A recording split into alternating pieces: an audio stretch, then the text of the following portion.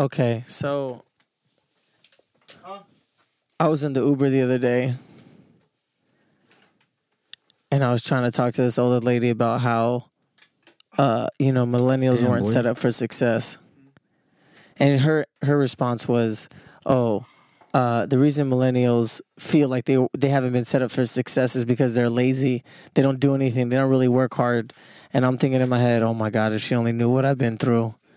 I'm not saying that I freaking, you know what I'm saying? Like, it's just work ethic wise. Like, that bothered me. She's like, millennials are lazy and they don't know how to work. So it's like, is that really the truth? Do we not know how to work? Do we not have opportunity? I don't know. I think what older generations don't realize is that we're the first generation to really have grown up with the internet. And so it's easy when you don't have the internet to be like, all you know is what your parents allow you to know as a child. You have no access to information at your palm print or your fingerprints like we do now. Fingerprints. We could Apple 10. We have a question. We want to learn about something. In 30 seconds, we could know enough facts to hold a conversation with anyone. Very true. You just need willpower. And we're really the first people to be able to do that. Yeah, that's a good point. And so I think that we have a larger perspective on what life is like.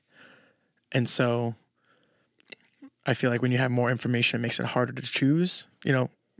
Plethora of choices, harder to pick one, right? Whereas before you were raised with a pretty clear indication of what you were going to do for the rest of your life. Mm-hmm. Facts. But why? So then, why would she equate that to a sense of laziness? I think because at one point I can respect what she's saying because of the fact that we have so much access to things much easier. But I think that because of that, it takes a lot more deliberation and creative thought to find what path you're going to take in life. It takes longer. 25 is the new 21. Yeah, very true. I fuck with it. Damn. I just turned 26 and I felt like 25 was what everyone expected me to be at 21. Yo, we live longer. I was raised to believe what 21 would be. But now that I'm 26 and I'm looking at my peers and I look at my siblings who are 22 and 21 and 17, and I'm seeing like the life they're living, and it's so different from mine. And it's my 17-year-old sisters. We're almost 10 years apart.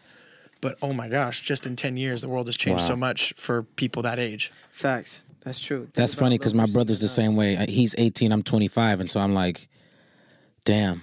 Well, the thing is, the generation gap is not what we think it is. It's like 5 years. There's someone that's going to be 5 years younger than you or 5 years older that you're not going to be able to connect with because the thing is you see things differently. Hence why I feel like millennials in general are just connected from, I think anyone could be a millennial. I think like a 6-year-old could be a millennial, like a 15-year-old could be a millennial, a 30-year-old. It's the people that are all connected. Dude. I agree with you, John. I think it's a whole other caliber as to what these niggas coming in with iPhones. Exactly. Sophia playing with an iPhone. You didn't have an iPhone till when? I didn't get mine in my junior year. 4 years ago? We're like the grandmasters that were like claused in. You know how you were claused into the data plan?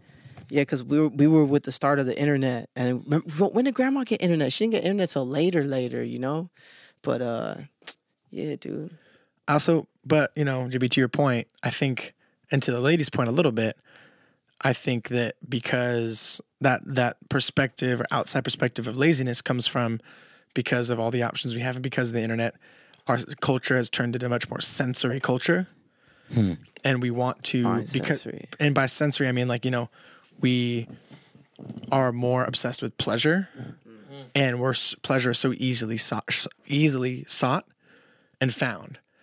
And so, sort of, but sin is pleasure. That's true. Not always pleasure, but pleasure's not always sin. That's true. That's true. But sin is pleasure. But I think, for a season. I think that with the plethora of resources of that pleasure now, with the internet and with everything, and with just technology in general, we often are distracted. We're a much more distracted generation than generations past. Hands down. But that's not our fault, I guess is the point.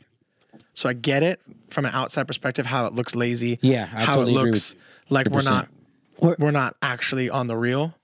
But yeah, I think that that's not our fault. That's just we're a product of the advances we've made. We're experiencing the Wild Wild West right now. We're trying to figure out how to survive in the Wild Wild West. That's a great analogy. You know, because it's like there's all these new industries, there's all these new technologies, there's all these new ways of communication.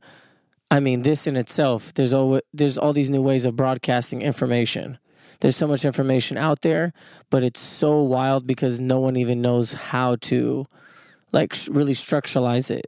I think that's what we're still trying to experience is how do we take all this technology and actually structure it in a way that is positive for society?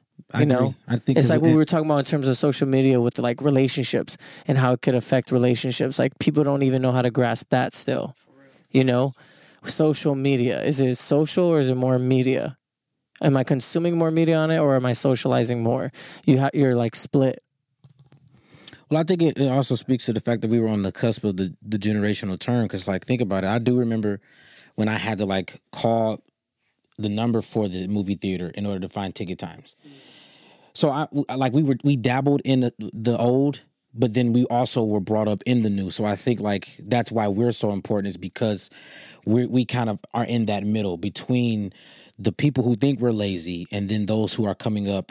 And like you said, in 5 years, that gap is huge, and you would think only in 5 years it wouldn't be, because I think we still have this idea of what used to be, and we were also a part of what it could be, and then we're also seeing what's it coming, and so it's like the transition. Yeah. So no, hold up, go back to what you said, Aaron, about social media,